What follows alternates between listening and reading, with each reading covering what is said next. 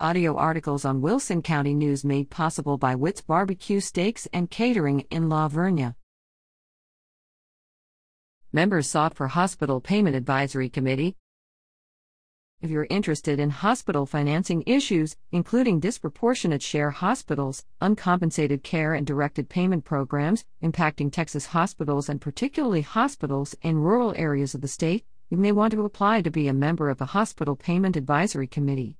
The Texas Health and Human Services Commission Executive Commissioner will appoint members to the council to serve a term expiring December 31, 2026.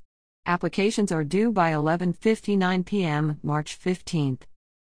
HHSC will consider applicants' qualifications, background, and interest in serving on the committee, and will try to choose committee members who represent the diversity of all Texans.